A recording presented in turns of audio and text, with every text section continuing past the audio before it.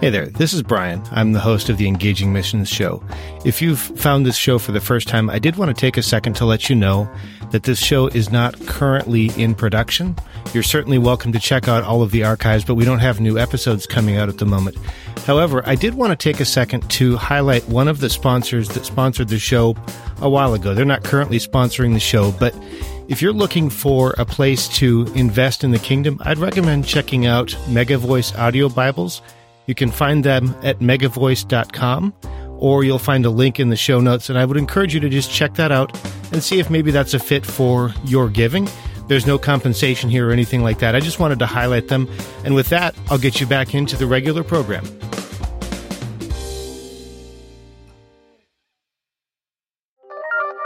Providing aid that actually helps can be a real challenge, but there are some things that we can do to do it right. And we're going to talk about what happens when we do get it right. This is the Engaging Missions Show, episode 216 with Terry Hoggard. Welcome to the Engaging Missions Show, where we are bringing missions home. Here's your host, Brian Ensminger. Thanks so much for stopping by, and welcome to the show. Our goal is to equip, challenge, and inspire you. This week, we're going to be talking about an unlikely story that involves a bicycle tire, how a particular organization approaches their aid with both grace and intentionality, and some of the ways that we've seen lives changed when they do that. I have for you a podcast recommendation brought to you by missionalaudio.com. And we're going to answer the question, who are you fighting? And just a little bit of a teaser. This is taken a little bit from an article by Steve Shermer, and then I'm going to share a little bit of my thoughts as well. Now, as a reminder, I am in the middle of a fundraiser. I'm raising money for Global Initiative, who provides training resources and sends people all over the world to help train the church to reach Muslims. You can find out more about what they're doing and how you can be involved by visiting engagingmissions.com/fund16. Now, before we get to today's episode, I have a couple of other things I want to share with you.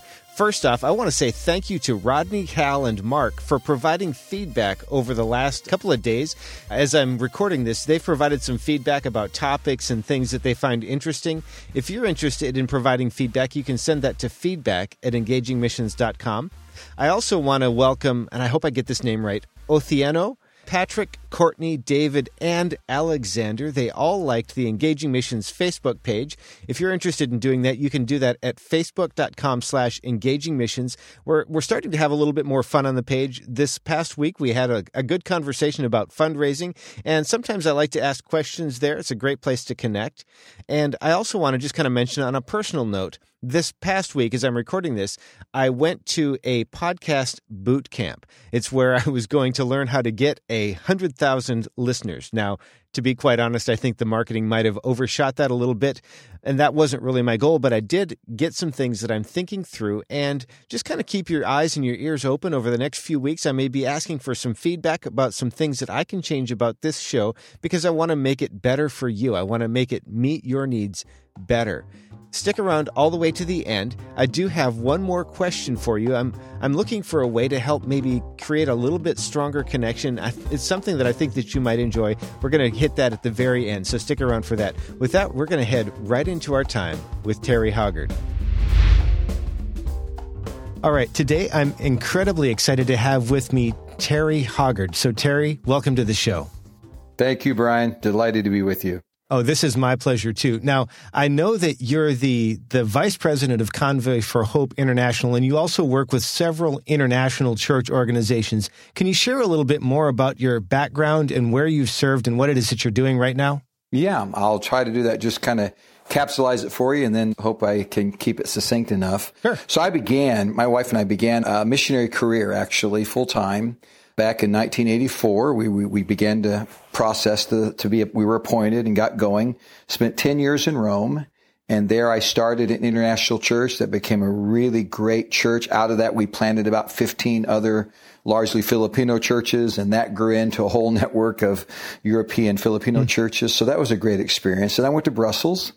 And Rome was the second international church it's a part of the missions organization that I'm associated with. The first one, the mother church, was Brussels. So I then am asked to go to Brussels. I lead that church for 10 years. And then I stayed in Brussels, and for the next 10 years, I spent 10 to 14 days a month in Copenhagen, Denmark. And then for 7 years, I spent 10 to 14 days a month in Malmö, Sweden, just across the bridge. In both cases, I was working with strong national churches that were inundated with this international presence and wanted to kind of change the way they did church to accommodate what they saw as new citizens into their city and nation. So that was kind of what I did. And then out of that, in 2004, I had about 12 friends that I knew around Europe. We were all kind of pastoring international churches. And what I recognized was that all these guys had an organization they belonged to. That's where they got their spiritual covering. And all of them had national organizations they belonged to because that's where they got their legal covering and status to live in the nation. But what they didn't have was a relational network where they could gather with like-minded guys and talk about what was still an emerging ministry. Not a lot of books written on how do you pastor international churches. So we started a network. And that network we called Fellowship of European International Churches. I led that for 10 years, and we ended up with 74 churches in 47 countries. And then after that, about 2012, I sort of saw the need to maybe see other regions of the world get a chance to become strategic and intentional about international church planting and development. So I started something called Global International Church Network with the idea that we wanted to inspire regional development. So that was kind of all I was doing, and I enjoyed it so much. I loved it a lot. And then in 2015, just in kind of a random connection with Hal Donaldson, the founder and the leader of Convoy, we met, we began to talk, and he said, Terry, I'm wondering if you would have any sense of leading to come and help us build a global compassion network. So that's what I did. I said yes to that, and knowing that we had a chance to engage with church networks all over in every region of the world globally, could do some great things. He already had great representation on his board, but just the intentional strategic development, and that is so much. I love being able to launch strategic initiatives that have redemptive value in them. So I saw this as that, and that's what took me here. Wow, that's great. And your ability to summarize all of that is incredible, because I'm looking at that, and in my mind I'm seeing decade upon decade of life and service. And we glossed over the whole thing in about 2.5, maybe 3 minutes. Yeah. And there were, as I was listening to your story, there's a common thread, I think, in terms of relationship and seeing needs and filling them. But I would suspect there were also a number of pivot points. And I'm wondering, as you think maybe specifically about that, when you referenced that they were seeing a need for a way to accommodate new citizens, how was it that you and they saw that and then found a path forward? Well, I tell you what I think it was. I think it was such an emerging reality. I got to Europe at a time that there'd always been internationals, business guys and diplomats. It'd always been that rhythm in the city. So there was a certain sense in the large European cities. They had international schools and they had international Rotary. They just had a presence, but these guys sort of came and went with such a rapid pace that no one really thought about inclusion, because they kind of came, lived their own little insular life and were gone. And all of a sudden that began to shift, partly because of the whole global reality of our world, and just all of a sudden it just started being different. And actually Europeans themselves began to feel themselves being a bit internationalized, more aware of the world beyond what they had kind of previously been limited to know. And it just was emerging, and it became quite clear that these guys are here. They're not going home. There were lots of Europeans that took wives or husbands who were from outside the European context. And so I have a buddy who's Finnish named Juha. His wife is from Russia, so she learns Finnish, but she doesn't really feel Finnish. So here's my buddy Juha saying, I got a family, but we don't fit the Finnish church really. And so he was quite excited to find an environment. And I think the great thing was, Brian, that churches in Europe recognized that we have a chance here to freshen the vitality of the church, because what you have to create when you bring in newly arriving citizens is you have to allow the capacity to co-create a culture. And that co-created culture added things that just brought life and substance and meaning and depth. And the more the churches saw that happening, the more they kind of said, you know what, this is this is good and this is right, and we want to make some shifts in our way of doing church, our perspectives, to be able to embrace what is becoming our new reality. Wow, I love that. And knowing about the listeners of the Engaging Missions Show, I would say about half or so are typically people who live in the U.S. and care about church planting, global missions. They care about those kinds of things, but maybe aren't necessarily all called into that place. What can we, as the church in the U.S., learn from our European counterparts, and how can we approach what we're seeing in our culture with maybe not the same thing, but how can we approach it based on what you've seen there? Well, I think what's going to help us going forward, and there's a lot of dynamics to a globalized world, some good, some not so great, but I think what I know is, but behind everything that's birthed inside the changing of our world dynamics, there's certainly a piece of that the enemy will manipulate, and it will become a very bad thing. For example, globalization allows for the global trade of drugs and for the global movement of human beings as if they were commerce. Right. That part of globalization is disturbing. But on the other hand, it gives life, because now the streams of God's sons and daughters are intersecting in places they never would have before. And I just think what we want to be tuned into is, what is God doing in the days of our generation? My wife's grandfather was an immigrant from Italy back in 1925. And he found his way in, but I'll tell you, the way he found his way in were people in those days recognized, here's these guys coming, and from out through Ellis Island, what can we do? And my grandfather established life, not just in America, but a life with Christ, because people were aware of the fact that this is a moment, this is a surge, and there's redemptive opportunity here. Let's grab the redemptive opportunity. So I think that's probably the biggest thing, that there are always being created, by God himself, redemptive opportunities. If we're dialed into that and can respond in a way that would represent the heart of God, there's just so much good that comes to us, and so much eternal good that comes to those that we are open and ready to receive. One of the things that stood out to me as you were sharing that was the comment, responding with the heart of God. Can you share a little bit more about that? Well, I guess what I'm saying is that, there is God, as we know, is a redemptive God. There's a guy named Wellington Boone, and I give him credit for this comment because I heard it from him. He says that the church often has to learn by tribulation what they could have learned by revelation. Wow. And if you really know the history of the church, that's kind of true. We didn't get, I met Jesus in 1970. We didn't get the Jesus movement until it was almost too late. We didn't get the whole movement of the desegregation of our society and our churches. Society was getting it. The church was lagging behind. The charismatic renewal, just pick something, and almost invariably you sadly, the church kind of comes to the dance a little bit late most of the time. So that's what I'm saying. If we could become increasingly responsive to see the movement of God, in things that, again, another great quote from a friend of mine named Charles Sipthorpe, who's an apostolic pastor in the UK. He says this, that God often does his supernatural work in such a natural way that only the discerning will perceive it.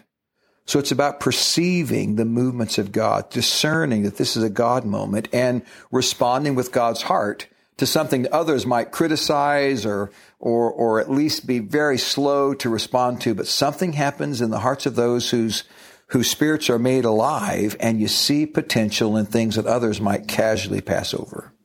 Wow, I love that. It's going to take me a while to ponder that. That's some deep thoughts right there. As I think about years and decades of ministry, I would suspect that you've seen God's faithfulness time and again. And I'm wondering, as you look back over the decades now of service, can you find and point to one time where you really saw God's faithfulness?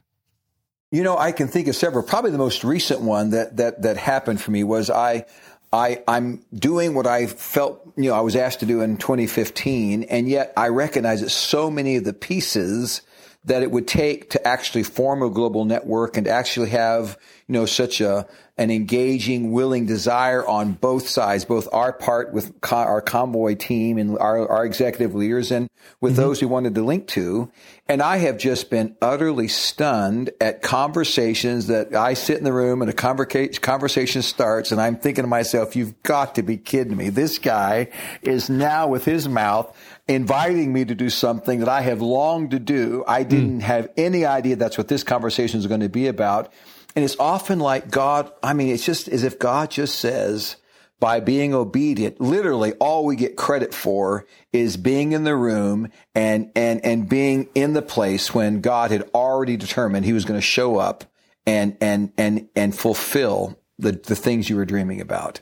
And it just happened again today. And I think that is just stunning to me. In fact, I wrote my boss and I said, can you believe this? This young guy is actually articulating what we've been advocating for.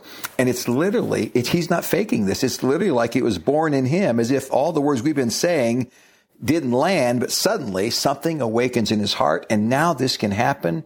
There's no need to position it or massage it. Just stand back and watch what God's about to do here. And it's just stunning when you see God pulling it together, faithfully doing behind the scenes without our knowledge what you knew had to happen for things to actually come together.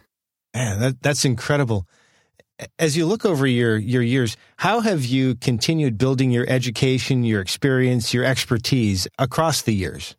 Well, I tell you what, I've been very intentional, and this was part of my coming to Christ, because when I came to Christ, I came through a lot of the influence of Fellowship of Christian Athletes, and they really encourage this life-on-life mentoring reality. They generally assign you, back in my day, they assign you to someone who kind of is going to be your big brother and coach you and guide you and make sure you get on your feet spiritually.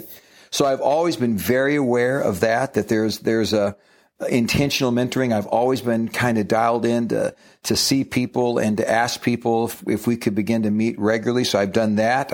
Of course, after I finished CBC, I went on to do some studies beyond that. Didn't finish my master's because I was overseas, and every program I started moved and took me away from it. But I still did the courses and wanted to get it. There was a point where I recognized, I want to shift the way that I want to relate to people, particularly as I felt myself being 2 generations removed from a lot of the guys I was dealing with just by age. I was 50, they were 30. So wow. I kind of recognized the need I want to approach this more from a coaching angle. So I've done 2 certified coaching programs so I can be a part of the coaching certification, so I can engage and employ those methods in a better way. I just recently went to a prayer retreat with the lady who leads the spiritual formation department at Talbot, which is the School of Theology for Biola University. She leads the department called Spiritual Formation. It's a very interesting thing that I didn't know a lot about, but I thought, like in coaching, they encourage you to ask powerful questions, and in spiritual formation, they encourage you to ask provoking questions. So I'm always curious, and because I'm so relationally driven, I tend to go after things that have a level of relational value. To make them work, there's got to be a desire and a capacity to do relational connectivity, which works for me. And one last thing, because I've met people from all over the globe, I've always believed that in every relationship that comes my way, in every circumstance I walk through, there is something here to be learned. So I approach everything with the idea I'm a learner going into friendships. So I sit and talk to bright young Nigerians who are, tremendous professors, highly educated, and they teach me about things. I've said one time that, when I don't need to write a book, because every person I've ever met is a chapter. And just when you know them, you'll know me, because they have spoken into my life. So in my world, Brian, because of being highly mobile and 32 years on, I'm still doing that. I've not settled and stayed. I put other things in front of that. So those are the things I've done to keep myself prayerfully in a place of always learning. What is the difference between a powerful and a provoking question? Powerful is you sort of ask a question and you stand back and think, aha, he's having his aha moment right there. He says, that was Jenna, that's a great question. And a provoking question is you listen and your answer back is not necessarily to awaken some aha moment, but to ask a question that provokes inside of me. It provokes an awareness of, I could give you my specific example, how the lady brought me to a real realization about myself. And it wasn't like an aha moment, but as she asked, I'm answering. I've stopped. You know what? Actually, that's true. I've never been provoked to think of it in that way. So powerful is sort of like it lifts them from where they're stuck and beyond, because that's generally what coaching is all about. Spiritual formation is not that you're taking your next step up, but you're probably you're kind of probably taking a step deeper, a step into where the real discovery point is. What has God been showing you or teaching you over the last few months or maybe the last year?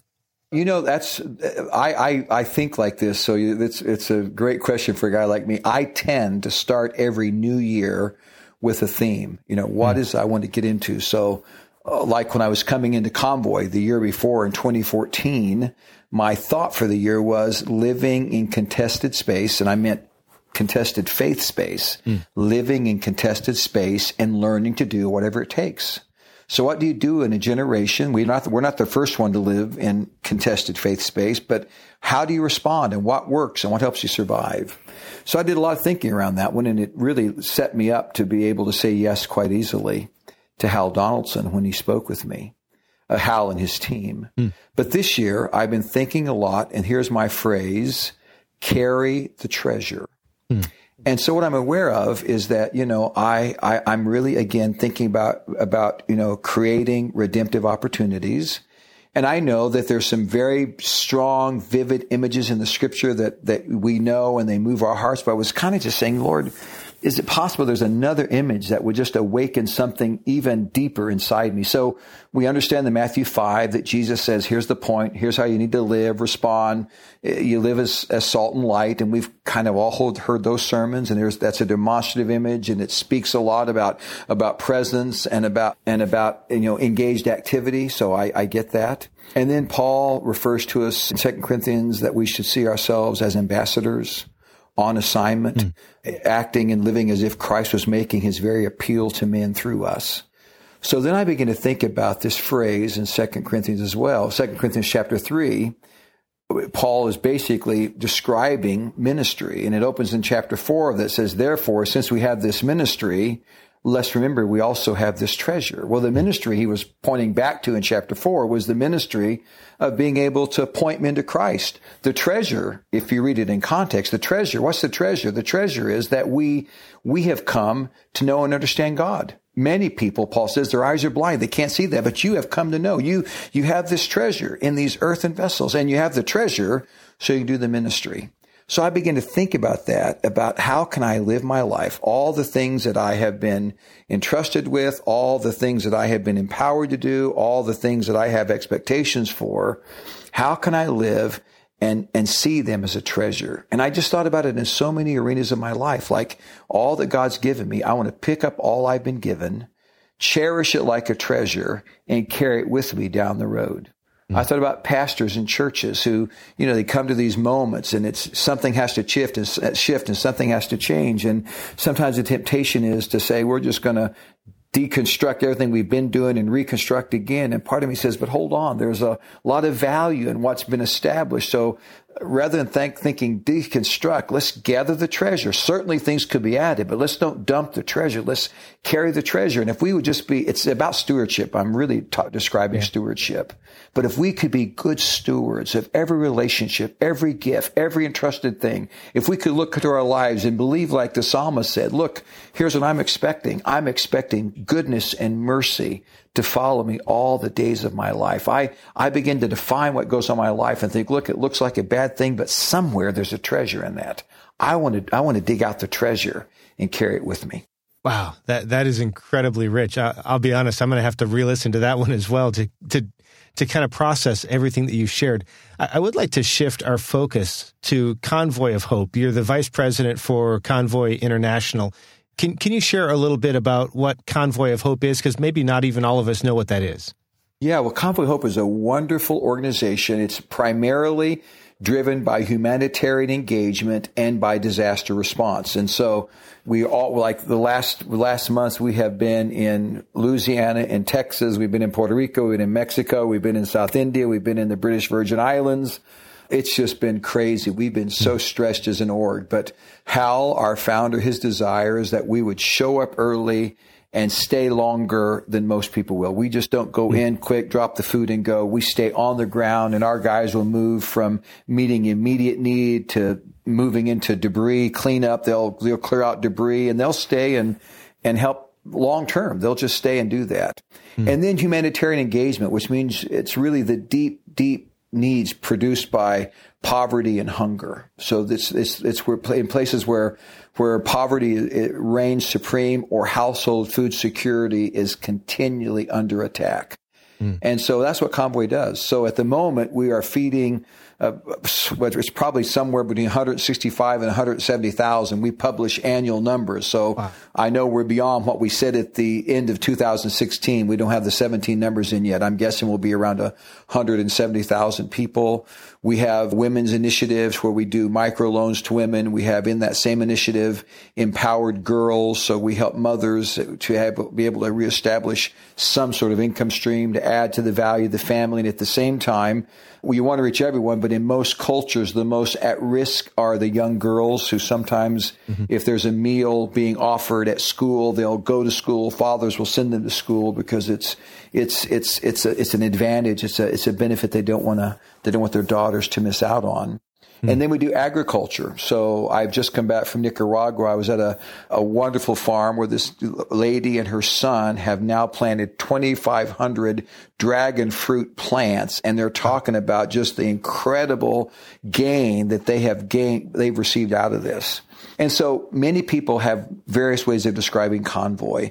Here's how I describe it. Convoy Hope has these three things in mind. Number one, they want to stand with those who've been made fragile by life's difficult circumstances, to advocate, to stand alongside. But beyond that, they want to serve those who in their fragility have become desperate. And thirdly, and this is the big one, we would love to shape the heart of the church and turn it towards compassion. Wow. Now, having read books like When Helping Hurts, I'm aware of the challenge of coming in and offering aid or whatever is needed and being really careful to make sure that you're actually offering help instead of harming. And for myself, I feel incredibly ill-equipped to even begin to make decisions about that kind of thing. How are you as Convoy able to make sure that what you're doing actually does help instead of harming? Well, there's probably two or three things we do that are very critical. Number one is that when we go in with a highly ethical and a deeply trusted partner. So that means much of the time we don't do everything we do directly with the church, but we do it in partnership with. So like in Nicaragua, the greatest need are in public schools. So we form through trusted friendships. We form relationships with schools, and we do our feeding at the school. So now we're adding to educational value. We would never do feeding unless we also had the chance to be able to monitor and measure. So we're very aware of stunting. We're very aware of wasting. We're very aware of the impact of deworming.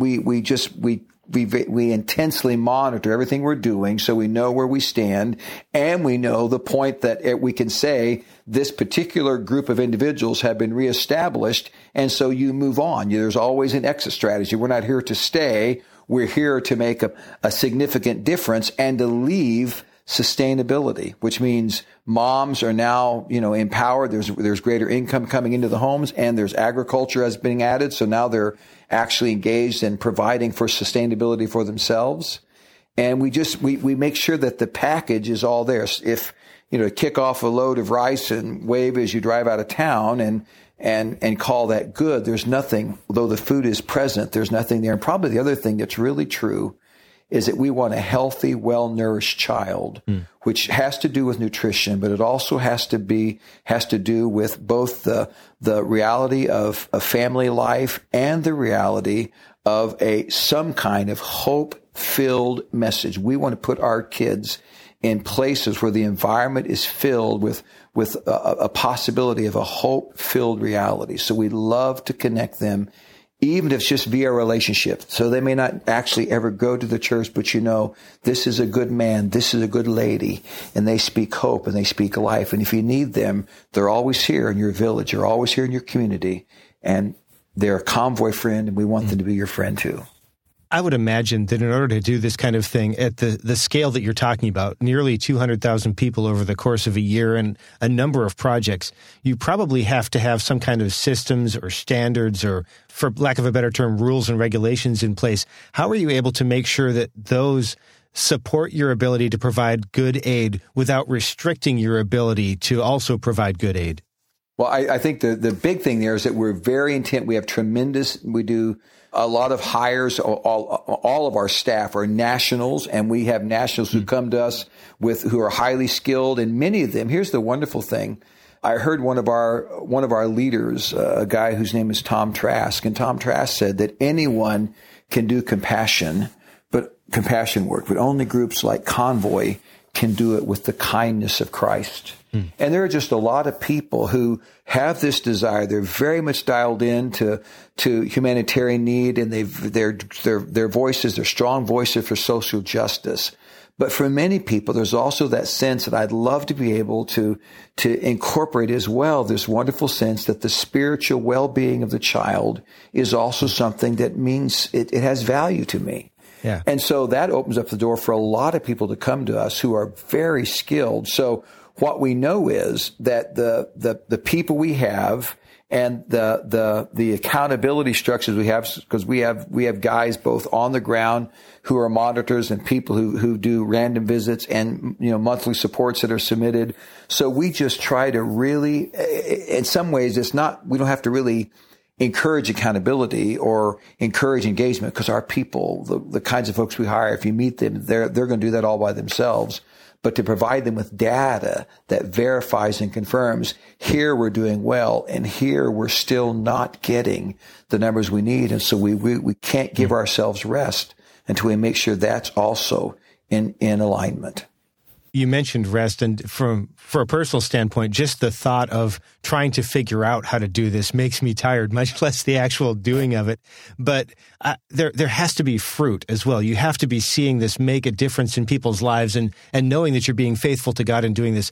What are some of the ways that you've seen Convoy of Hope positively impact people's lives? I measure it in stories. There's a couple of, and we have on our website, we have some really, really incredible videos that just capture the story and the names and the visuals. But one of the ones I've just been sharing a lot with churches recently is a young boy in Tanzania whose name is Baraka. And Baraka is a little boy whose mom did her very best to care for him. He never knew his father. His father died before he was old enough to remember. So his mom had to eke out an existence, and you'll actually see her sitting in a pile of big rocks that she's breaking into smaller rocks so she can sell. That's all she can do. That's all she's got. So Convoy comes into her village. They begin to engage with Baraka because of his desperate need. He was a boy who was already at some level being impacted by malnutrition. And they get mom involved. So mom starts raising chickens, and all of a sudden, beyond her job, she has a livelihood, which gives her a sense of value. And she begins to get this smile on her face, and no one can believe it. And she's just coming alive. And then walking home one evening, there was an accident, and Baraka lost his mom. And she was just suddenly gone. And he's just, he has no one now, but he has this Convoy family around him. And he just begins to recognize that, first it hurt so bad. And there were many days I just couldn't say anything. I didn't even want to pray. But then I began to understand that, I need to pick this up. I want to keep doing what my mom was doing. So then you show him, and Diana, she taught me how to feed my chickens. Diana taught me how to mix my feed. Diana taught me and he just talks about this little worker in his village who's a Convoy young lady. And here his last pictures are a big smile. He's holding a chicken. I think he's holding a goat. And they say that Baraka has been able now to provide food and family, gives some support to his sisters, and he's smiling big and holding up a picture of his mom and just saying, as bad as it is, Mom, we're going on. Wow. And it's a powerful story. There's a wonderful story about a girl named Kate in the Philippines. Similarly, a beautiful story. And so that's how you know, because we're capturing those stories. In fact, every time we do a report, we ask our guys in the field, send us a couple of stories that just have really they've just really inspired you to do what you do. Just send those stories. Of course, we love hearing the stories, but as much as anything, for them to be able to sit and write the story just kind of takes off all the heaviness and says it may not be working like you want everywhere, but boy, one or two great stories confirms that we are making a difference. I think it's almost like you're reading my notes, because the next question I was going to ask was, what is it that keeps you going when things get tough? And it sounds like these stories are part of that. Is there anything else? Oh, yeah. I guess the other reality is that I just think in a world like ours, when the church can be present, here's the one thing that I think this generation is going to really hold us as the church accountable to. This generation just cannot tolerate absence in places where they believe there should have been presence. So I actually think that engaging in a hurting world and seeking to try to really make social justice and having a voice of advocacy and standing up and speaking on behalf of the fatherless and the orphan, and for that to be something, I believe it actually, it certainly makes the gospel more powerful in the most fragile places, but I believe it actually empowers the church to have resounding value, so that we're not asking this generation to trust and lean on the things of mom and dad or grandpa and grandpa, but we recognize their world is not your world, and the world that you see and the world that you care about is a world where the church needs to be present in these powerfully difficult places. And I think it's good. I think it's what we have to do to be faithful to this generation. What would you share with somebody who's listening to this right now and they totally agree with everything that you just said and they want to be present, but they either feel constrained by something in their life, perhaps a job or something like that, or they just don't know what the first step is to take? What would you share with them? Well, I think, I guess the first thing I would say is that just being able to have your own heart provoke you to know that I know I should. I don't know how I can, but I know I should. That feeling all by itself is a great place of beginning, because when it's present, what it'll cause you to do is, in all the places you thought you were blocked, and maybe you were, but all of a sudden I think you begin to see differently. I remember years ago there was a song and the message was kind of different, but it just fits what I want to say right here. Amy Grant had a song, and her prayer in the song was, I want to have my Father's eyes. Mm-hmm. And I think that if you just, I hear what you're saying is true, but I feel blocked, I feel challenged, I feel it just can't happen. I think to nurture the fact, but though I still say that with my mouth deep in my heart, I still believe that that's what I need to do. And I think it'll help you begin to see circumstances and situations where once you saw impossibility, there's like this little crack. You begin to see what's possible. I could do that. It's possible I could take this step. And I would say that without any doubt, in the closest, some of the people who are in deepest need, a great number of them, more than we often realize, are not nameless faces in faraway places. Some of the most needy people are actually people who we know by their first name. Yeah. But something needs to awaken us just to recognize that, and it'll just, it's really true. I know some people whose life situation is just difficult, and I could actually do something for them, and there becomes your starting spot. Yeah. As you were sharing that, you reminded me, there was one of the kids that I went to high school with years and years ago now. I had no idea at the time, but he and his family were on welfare, and I don't know that if I had known that at the time, because this would have been back in the 80s, if it would have meant anything. But now looking back, I wish that I had known and done something different. I don't know what I would have done different, but I definitely see that, because he was a name. He was one of my friends, and I just had no idea. I wonder, are there ways that we can recognize the needs around us without being nosy or busybodies? Well, I think there is, and I think probably the most obvious ones would be, though you didn't know about the welfare reality, I think we can almost all see people who it's just quite obvious. I'll tell you just a little story just happened to me the other night. So I'm riding my bike. I love to ride my pedal bike every night. And I had a tire in front that was a little funky, so I'd intentionally let air out of it because the tire was sort of bubbling out a bit. Well, this guy who I don't even know said, hey, come over here a second. I went over, he said, my son saw you riding by and he noticed you had your tire was low. So they want to help me. And one thing, it just goes on and on. Well, I leave there. I really thought they were just a great little family. And the Colin was just a great little kid, 15-year-old kid. So I come home. I just got back from Brussels and I took them a box of chocolates. And I said, hey guys, you didn't have to do that for me. So thank you. And just wanted to bring a box of Belgian chocolates. And then the little sister came and she's studying Europe. So I have my iPhone. So I'm showing her all these places in Europe and she's interested in Scandinavia. And so I'm sitting there talking, and I have a little scooter. So I rode my bike the first time. Then I have this little scooter I ride. Well, I left my key on. I got so caught up in talking to this little family. So Colin wants to push me home. So I said, okay. So he pushes me home, and I've talked about my car, and my wife has a Volkswagen convertible that, so I said he wants to take a ride. He's 16, so we take a ride. And as a ride, and he's telling me that, I just actually came to live with my dad because I was with my mom, but it wasn't working out so great. It's okay here, but he's just kind of being very honest and sincere about life's realities.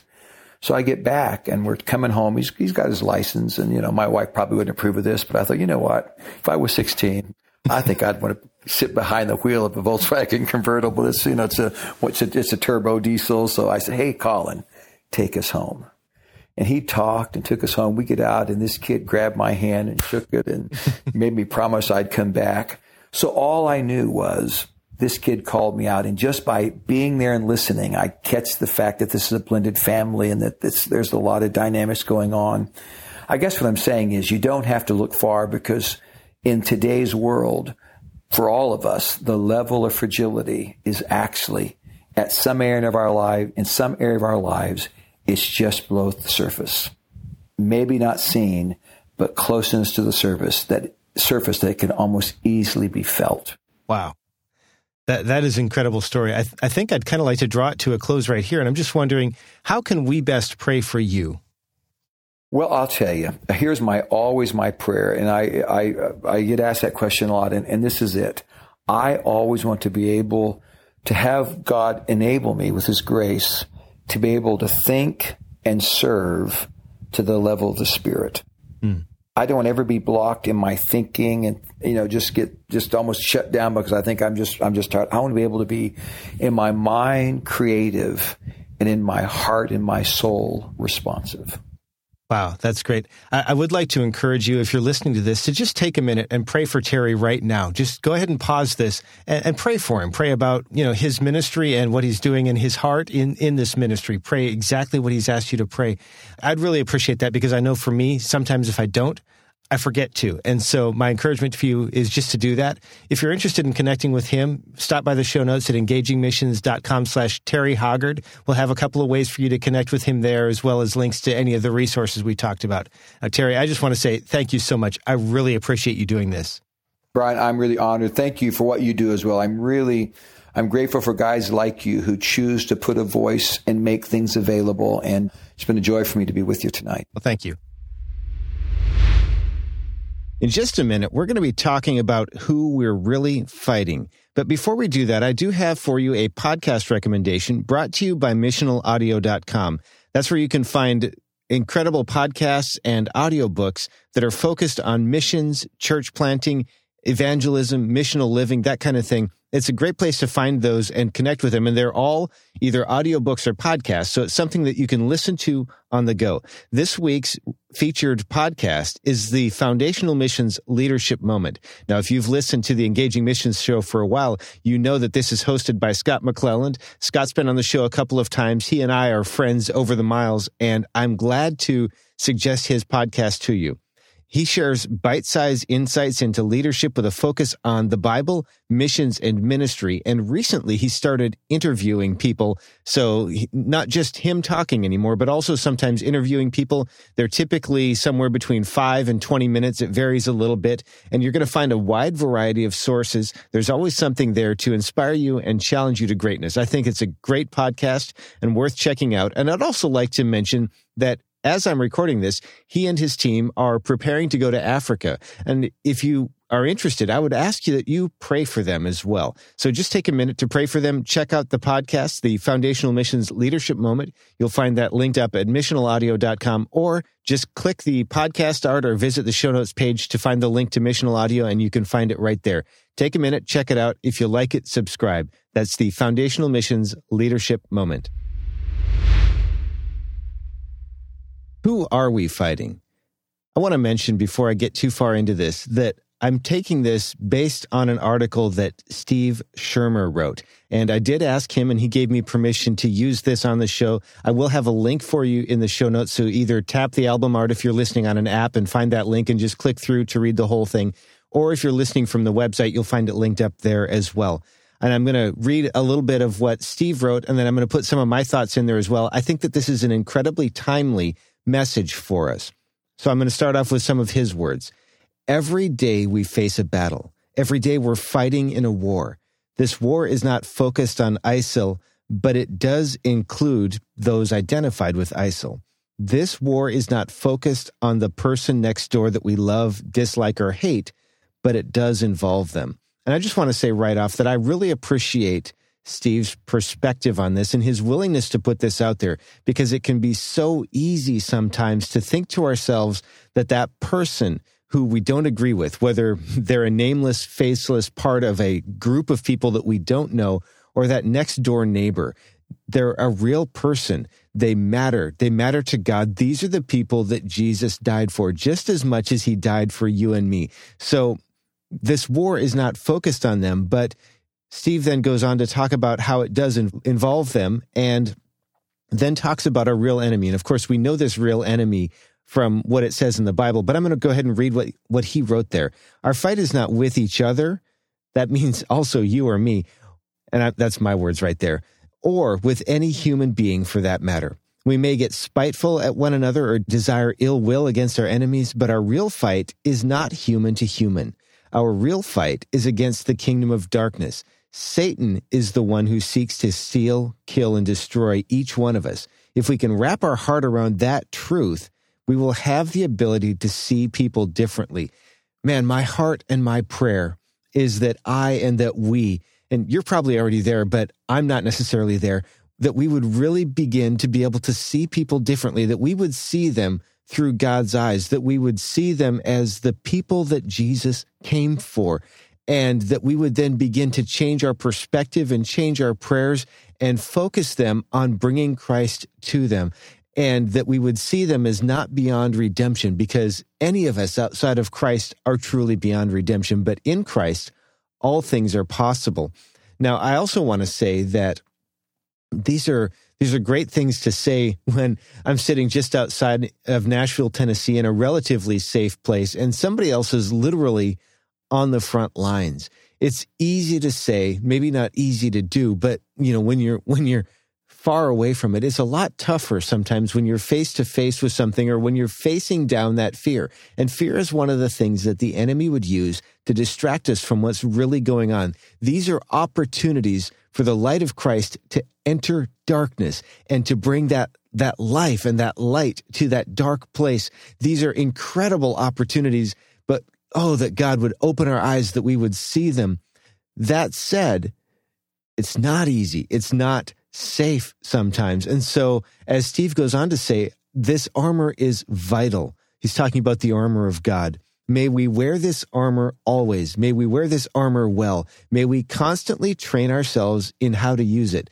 Now, talking about places where I feel like I'm falling short, man, I feel like I'm so ill-equipped to be in a place where I was literally facing down someone who's maybe got a gun on me, and I'm trying to think, okay, how would I respond in that situation? Thankfully, I'm not in that situation, but there are opportunities for us to choose every day whether we're going to walk in faith or fear.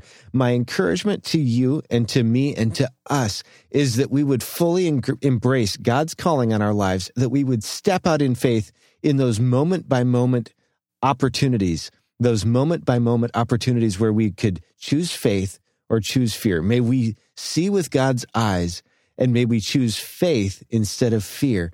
May we always continue to practice to wear the armor of Christ, and that we would always see with his eyes, with his heart. I want to say thank you to Steve for taking the time to write this, and then for giving me permission to use it on this show. I really appreciate it. Steve, thank you so much. I just can't say thank you enough. I love what you shared, and I love having the opportunity to share that as well. Now, I also mentioned that I have an opportunity for us to connect more. And this is something where I'm going to ask for your feedback, because I don't know for sure if it's something that you're interested in. But I was thinking, it might be great if there was a way for us, you and me, to connect better with our guests. And so what I'm thinking about is creating a Facebook group where we can connect with the guests after they've been on the show. Now, I do want to say that for the guests where there's a security concern, like they're using pen names, they can't share where they are in the world, I'm not going to expect them to show up. But it's one of the things that I could ask a guest to do if they're interested, if we're interested. So I've put a link to a brand new group that I created on Facebook. It's in the show notes, and it's, if you tap the album art, you can find a link for it there. I'll make it easy for you to find, or on the webpage. And if you're interested, click that and request to join the group. There are a couple of questions to answer just to learn a little bit more about you and why you might be interested in being part of this group.